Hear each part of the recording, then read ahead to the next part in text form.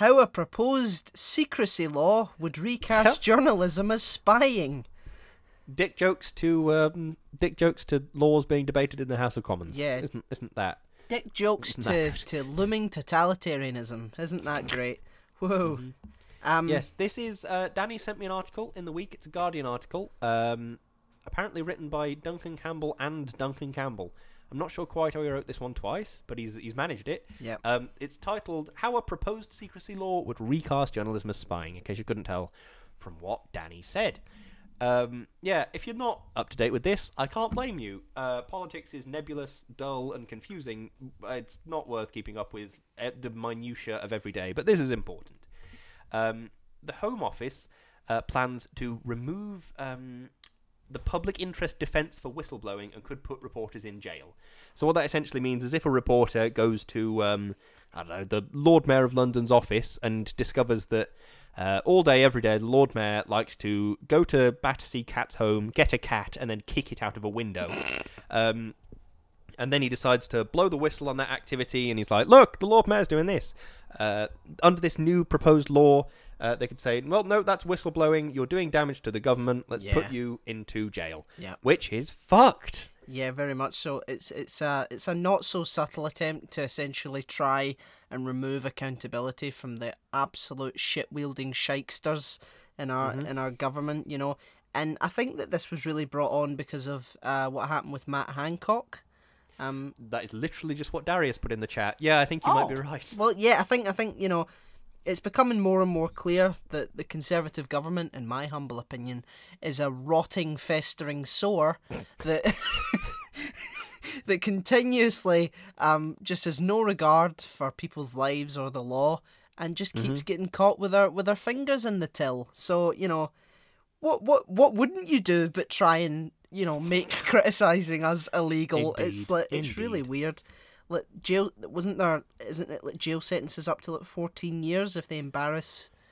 Maybe I saw that. Font that they write this article in is difficult to like scan. It's really not great. One of my favourite quotes from this article is, journalism could create far more serious damage than a spy. Good. Wow. If it could, good. Yeah. It should be able to do that. Because if you are in a situation where you think, wow, I'm sitting on some explosive news that could do damage to politicians, good, you should be able to share that. I would like to know the bad things my politicians have been doing. Because if you don't, then what's the point in electing them? Absolutely. I hope that this is obvious to most people, that this is really how totalitarian states begin to form. Like, just a complete and utter disdain for the journalistic press, you know. I'm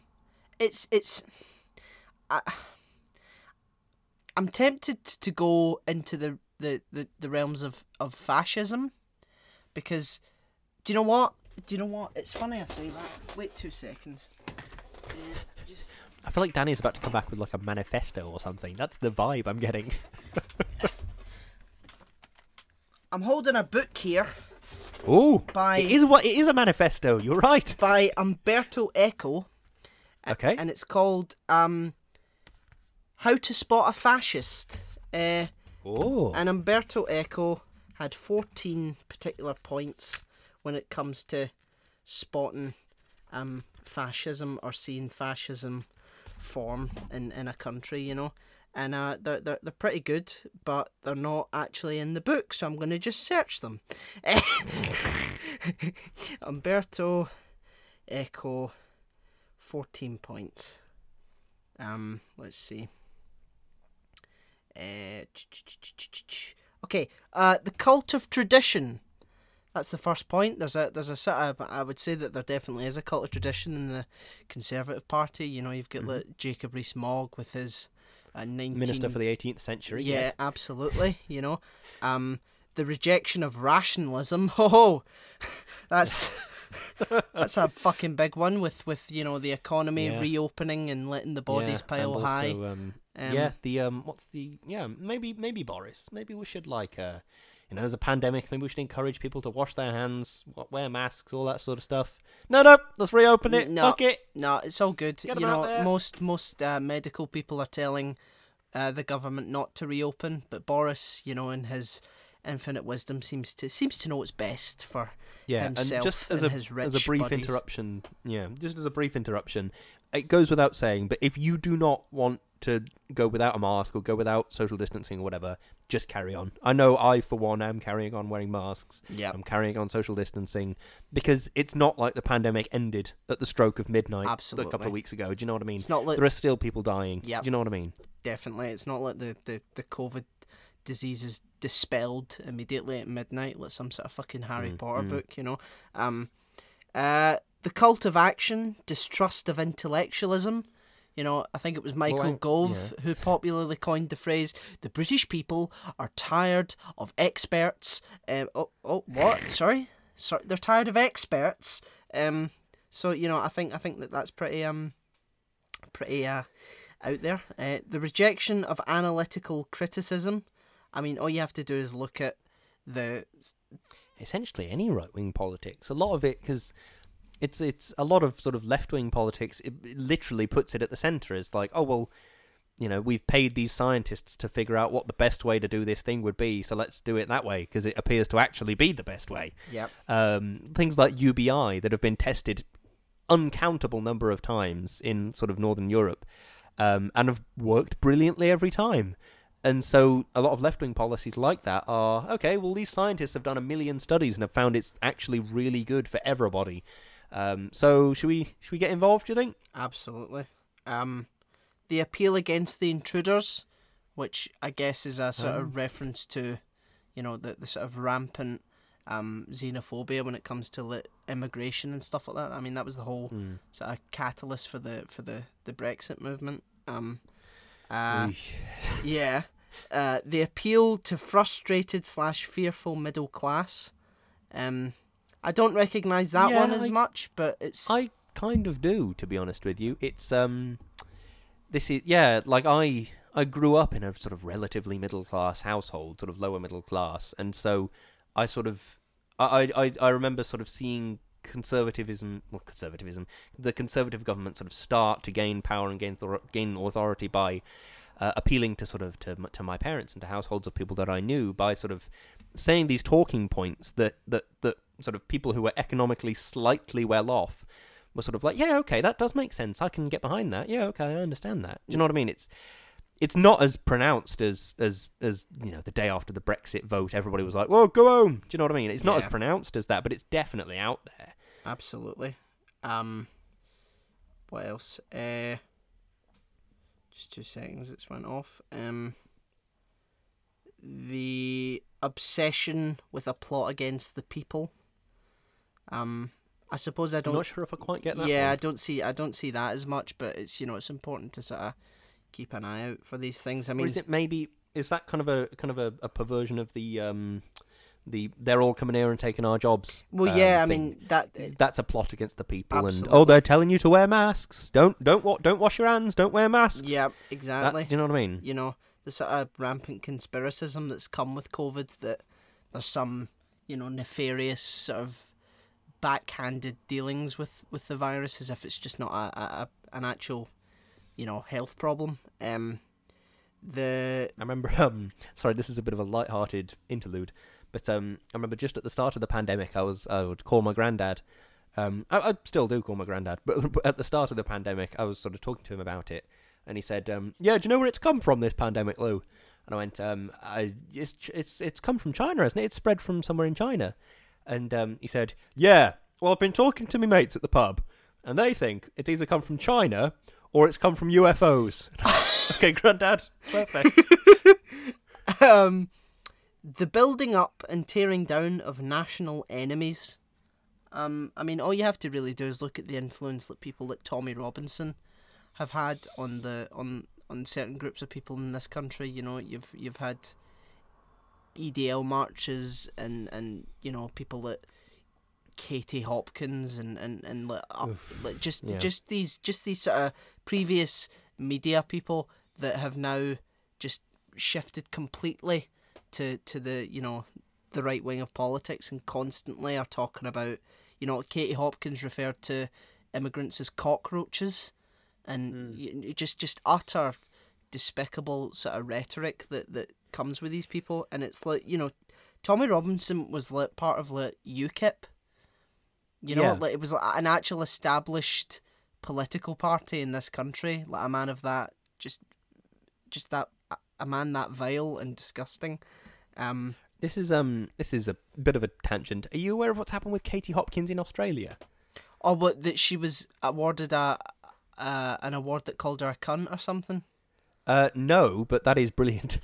She was on Celebrity Big Brother in Australia, or she was slated to be on Celebrity Big Brother in Australia. Yeah. And because in Australia I don't want to say they've eradicated COVID, because I don't think that's quite accurate, but because it's a big island, they can essentially say, okay, you cannot come into the country if you aren't willing to just stay in a hotel for 2 weeks. Yeah. And which is, I think, is what New Zealand have done, and Australia have sort of followed suit. So Katie Hopkins was flying over there to participate in Big Brother, and sort of was like, yeah, I'm not going to stay in the hotel. Like, she was sort of saying this to people like on the way, and talking to people as she could. Like, yeah, I'm not going to stay in the hotel. I'm not going to wear a mask. I don't really think it's real, and all this sort of stuff. Yeah. All this right wing conspiracy nut job type stuff. And then they were like, okay, bye then. And the Australian government just kicked her out and sent her back to England. That is fantastic. It is, because it's so rare, because she's rich and white. She will not see sort of consequences for a lot of her despicably racist and offensive things that she does. Mm-hmm. So it's nice to see her get a comeuppance every now and then. Yeah, definitely.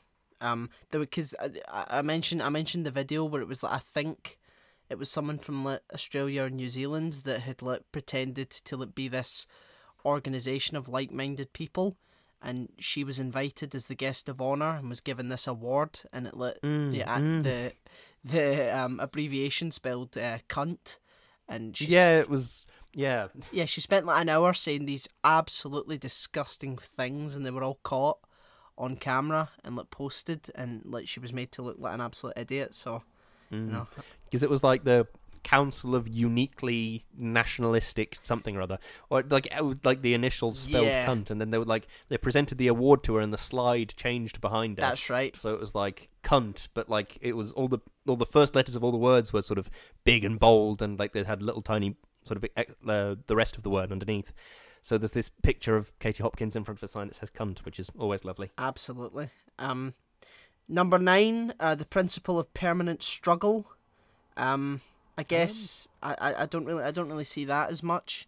It's like, because it's still in I would say it's definitely in the early stages, but there is a sort of there's I mean, Umberto Eco. There's echoes of fascism in this country, and the way that our government sort of works. Mass elitism, nationality is the ultimate privilege. I mean, all you have to do is look at the propaganda that we were looking at last time with the One Britain, One Nation song that they're teaching to kids. The Department of Education was trying to sort of put the cult of heroic death. I don't see that as much, to be honest. I certainly see that. That's one of the things that I absolutely loathe, is soldiers. A lot of the time you'll see like in political speeches and stuff like that, and especially leading up to things like Remembrance Day, you see politicians being like, and of course, thank you to the troops, and it's almost like a compulsion that they have to say the troops every like sort of 10 seconds or something. It's really ludicrous. The one that got me was, do you remember Colin Thackeray? No.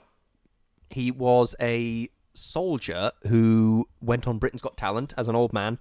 He was I'm not going to pretend I understand the ins and outs of like the military pension system, but there's this organisation called the Chelsea Pensioners, where essentially if you are a soldier, you can go and live in this sort of shared accommodation, and you get access to sort of certain utilities and stuff, and you live there, and they get like a special uniform that they wear at like military parades. Yeah. And he came onto Britain's Got Talent with his Chelsea Pensioners uniform, and he sang sort of 40s songs, things like "We'll Meet Again" by Vera Lynn, and I see, things like that.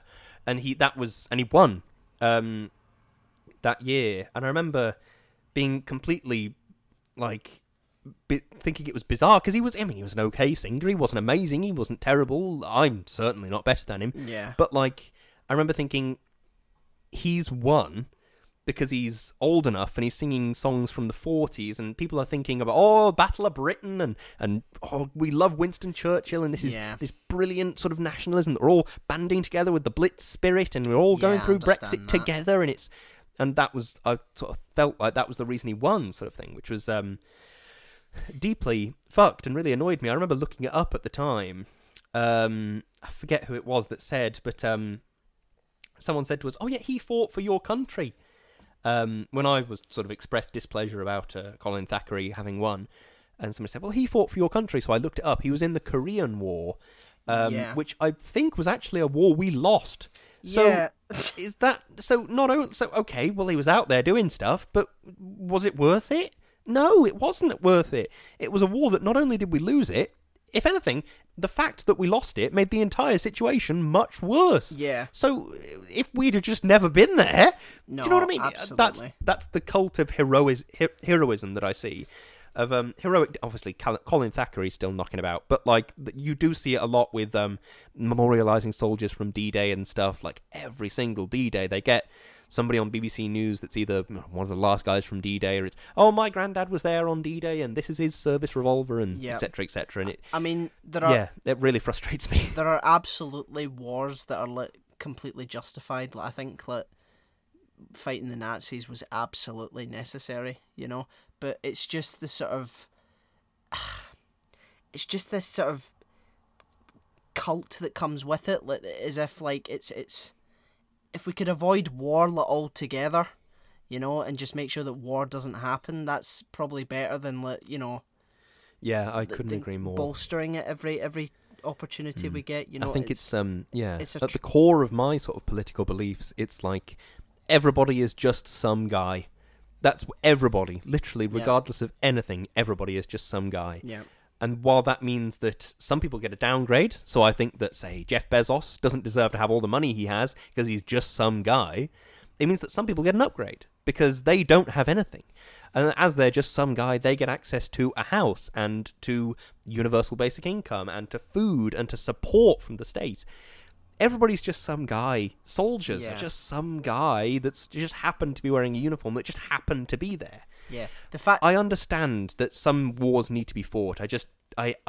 It boils my blood to see this worship of soldiers. It really infuriates me. Yeah, it's not the war that people should be celebrating. It's the fact that we beat fucking Nazis. You know what I mean? That's the thing that we should be celebrating, not, you know, Proud Britannia with our flag flying in a sort of propagandistic way. It's the fact that people went over and fought absolutely despicable people that, you know, emanated some of the points that our own government is emanating.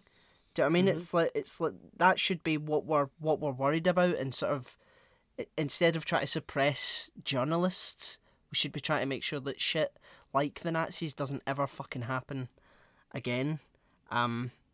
Number 12, machismo, which I definitely fucking see. Just this aggressive sort of masculinity that comes with you know, men need to be strong, and we need to, you know, one Great Britain, strong Britain. Like, you know, it's like that's a tale as old as time, definitely. Yeah. Number 13, notion that the leader incarnates the will of the people, which I haven't seen yet, but there is a sort of... I sort of have, I think, to some degree. I think there's... People are overly sympathetic towards Boris. I think that it's sort of... he's considered to be more of a man of the people in a strange way, of like, oh, he's doing what the people want, and we voted for Brexit, and he's delivered Brexit, so he's going to keep delivering on these things that we want. Which, you know, I don't fall into that camp, but like I have seen that, and it's like the irony, of course, is he's not a man of the people. Didn't somebody ask him once, Boris, do you know how much a loaf of bread is? And he said, no, but I know how much a bottle of champagne is. Yeah. Do you know what I mean? He's not at all that. He used to, when he was at school, he used to go out and burn pound notes in front of homeless people. You know, like he's not a sort of a very morally reliable human being, as far as I'm concerned. And last but not least, 14. I mean, it's interesting. 14 years imprisonment and 14 points to recognise fascism. It sort of parallels quite nicely. Yeah. Newspeak, which, for those of you that don't know, is a sort of euphemistic way of speaking coming from governments, usually used in political propaganda, which I think most governments use to sort of, actualise their own ends, so that's not anything. The one that's frustrating me at the moment is pingdemic. Are you aware of this? No. Yeah, it's a term which I think it sort of means everybody around the country is getting these constant notifications from their COVID-19 app. So your phone goes, ping, you've been exposed to somebody with COVID or whatever, so please isolate, please wash your hands extra, wear masks, do a test, that sort of thing. And it's being referred to as the pingdemic, but of course I think it's the problem I have with it is it sort of trivializes the situation of it still is a pandemic, and if you're getting the ping, it's because you've been exposed to somebody with a life-threatening disease. Yeah. Like, a life-threatening disease whose long-term implications are still not fully understood. People's fucking teeth are falling out. Do you know what I mean? Absolutely. Which is so completely random as a symptom, and yet it's just, we're using infantile language to just sort of joke about with, it's coming to an end, it's the pingdemic, it's this bloody app, it's just not working right, is it? I haven't been near anybody. Well, maybe you have. Maybe we should exercise an air of extreme caution. Absolutely. It's taking these things too lightly in service of money and getting the economy open again, It's just... If the government just cared about actually just keeping people alive, that would be good, That would be a good thing. Yeah. Mm-hmm. But so those are the 14 points that you sort of recognise with fascism, and the Conservative Party has definitely, resonated hit with the vast majority of them. Quite a few of them, and now they're talking about censoring journalists and locking them up for 14 years.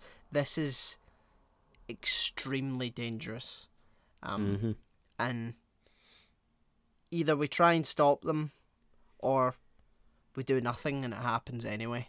So do your bit, protest, do whatever you need to do to try and make it not happen. And even if it's reposting something that you see about it, or just try and do something, because it's like it'll just absolutely destroy any freedom and democracy that we have in this country, because ultimately that's what people like this do. They don't care about you, they don't care about me, and they don't care about anyone apart from themselves. And the sooner people realise that, the better off we're going to be. So, but that's my 2 cents on it. Any final thoughts on it, Lewis?